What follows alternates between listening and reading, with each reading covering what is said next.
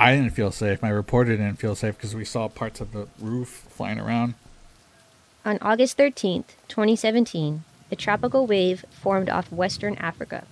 12 days later, it grew into a Category 4 hurricane with wind speeds up to 156 miles per hour. I'll never forget this. Like, you could feel the building sway. With strong wind and harmful flooding, Hurricane Harvey caused an estimated $125 billion worth of damage, which ranks as the second most costly hurricane to hit the U.S. since 1900. While most people packed supplies to either ride out the storm or to leave the city, first responders and news media made different plans. It wasn't just the local media. There's the Weather Channel folks doing their thing, and they're well insured, so they could have a little more fun, where I was a little more cautious. But yeah, no, you had your locals out there doing stupid things. You had other news crews out there.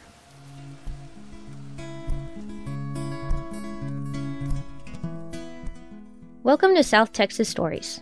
My name is Tara Elwell, and when I was 27 years old, Hurricane Harvey made landfall in a city about 30 miles away from my hometown. As a native Texan, I've been through my fair share of hurricanes, but Harvey will always be high on my list of memorable experiences. In 2017, my friend Ruben and I worked at a news station in Corpus Christi. He was a photojournalist, aka a photog, and I was a video editor. Ruben and I met when we were both students at Delmar Community College. I started school with the intent of earning a history degree, but after assisting Ruben on a handful of his video projects, I changed my path and majored in communications. Ruben moved to New York City to continue his media journey and earned his bachelor's degree from the School of Visual Arts. When Ruben moved back to Corpus, he was ready to jump into any and all media scenes. Ended up back home, and you were working at Channel 3.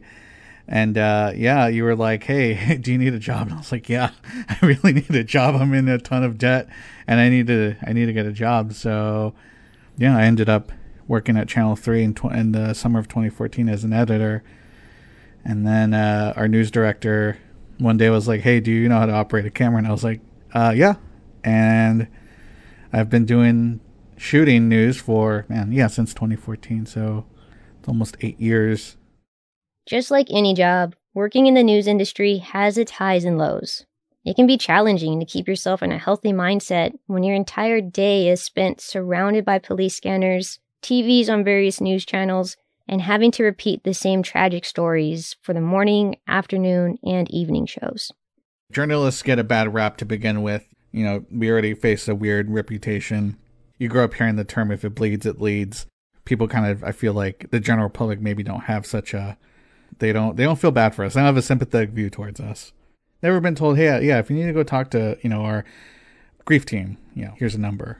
We just kind of have to go home and, you'll think about it for a little bit. And some people develop coping mechanisms. And you hear about a lot of people they have drinking and drug problems within the news industry. And I'm not kind of surprised at that, because aside from the day-to-day stress of making your deadline, you're also juggling the crazy things you'll see or hear. I will tell them hey, yeah, I got to go to Universal today and we got to ride the Velocicoaster before everyone else did.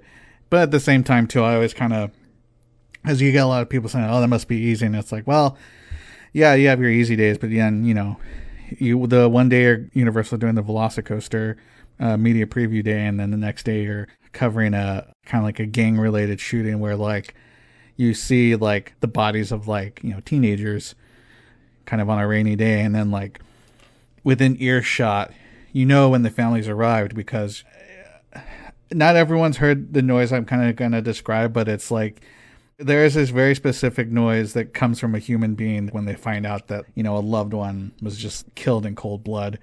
That, yeah, there's your week has its extremes. The news never stops. There's never a break. Any day of the week, you could get a call at 3 a.m. with a story to cover. Instead of celebrating the holidays, it's more likely you'll have to work extra hours. The same can be said for natural disasters. Before Harvey made landfall, the city of Rockport had a mandatory evacuation, but Corpus Christi didn't. Even if there was one, as a journalist, leaving Corpus for your own personal safety meant possibly losing your job. I didn't feel great about it, and it's tough. My significant other, she had shelter, so she wasn't evacuating. But like I still have my folks, my family that I worry about. It's tough. It's, you know, it is a crappy feeling to know that I have to go. A lot of times going out doing the opposite of the idea of evacuation is going right into it, while either my family or friends have to stay behind, and it's not an easy feeling. Despite feeling uneasy, we had a job to do. We needed to keep people informed with accurate, up-to-date information about the storm. Journalists from our sister stations in Austin, Houston, and San Antonio came to Corpus to help. Some were out in the field, while a handful stayed at the station to answer phone calls and reply to comments left on our social media pages. Our weather team made sure to keep our people in the field informed about how close the storm was getting at all times. We got a call from the station saying, basically reeling us back. And we were about like a 12-minute drive from the station. Halfway through that trip, they were like, we need you to like take shelter now. And it's kind of weird because it wasn't, all hell hadn't broken loose yet. But I guess they were anticipating it. And they're like, okay, what do you want us to do? So they were like, go to, I forget which hotel it was. I think it was the Omni in downtown Corpus. So we're like, okay. I didn't feel safe. My reporter didn't feel safe because we saw parts of the like roof like flying around. They were like, that's fine. You know, go live from the covered kind of awning outside. So we did a couple live shots there. So the stress is kind of starting to kind of compound and build. Then coupled with that, we have like weird work requests where they're like, we saw something on Facebook that the roof of the Omni blew off. Go look, go check. I'm like, okay, how are you supposed to do that? You're telling us the roof of the building we're staying at just blew off. Do you want us to go like up there where the winds, you know, I'm sure it's like a vacuum situation. I'm not a scientist, but I'm assuming, you know, it's not the safest environment. Okay, yeah, go with my camera out. So it was just, things are starting to get a little crazy. And then they're like, oh, we need to go live, and they did a phoner with us, so we're doing a phoner, like a phone call on air. And then like I think we were in between phoners when, you know, the wind, if you've ever lived through a hurricane or spent time in a hurricane, you know, like that very distinct wind sound that comes with like the wind just rushing by the window. So we start to hear that. And then, I'll never forget this, you could feel the building sway. Although the eye of Harvey made landfall 30 miles northeast of Corpus Christi, strong damaging wind gusts were felt throughout the city.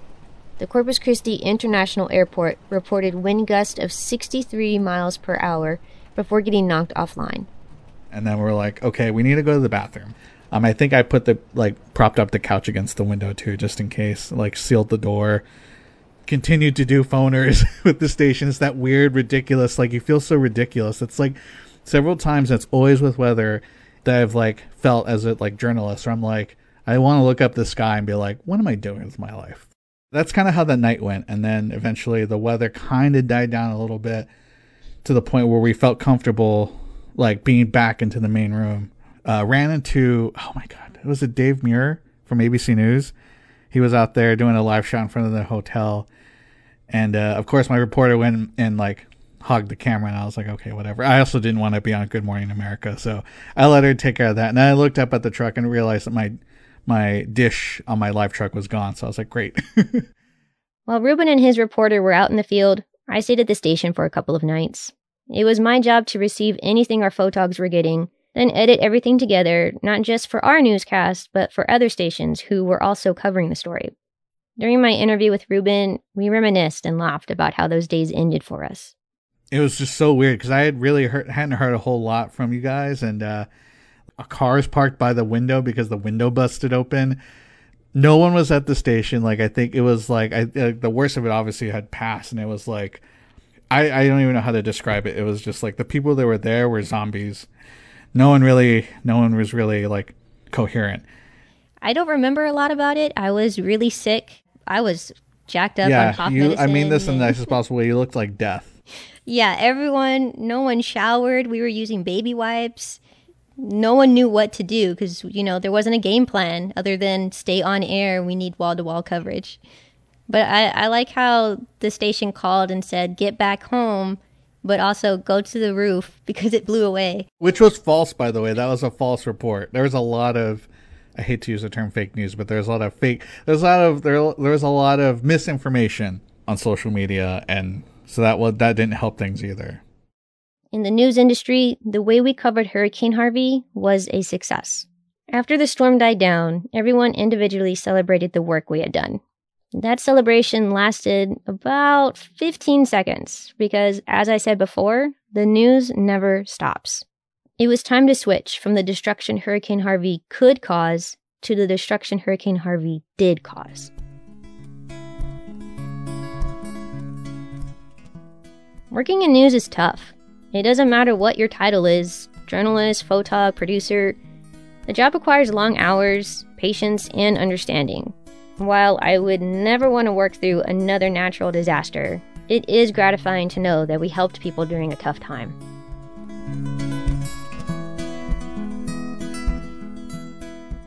Before wrapping up, I would like to add an editor's note. A few weeks after our interview, Ruben was hired as a video specialist for a healthcare company. Finally, a media job with a set schedule and hopefully, fingers crossed, less stress. To Ruben, congrats friend, you did it.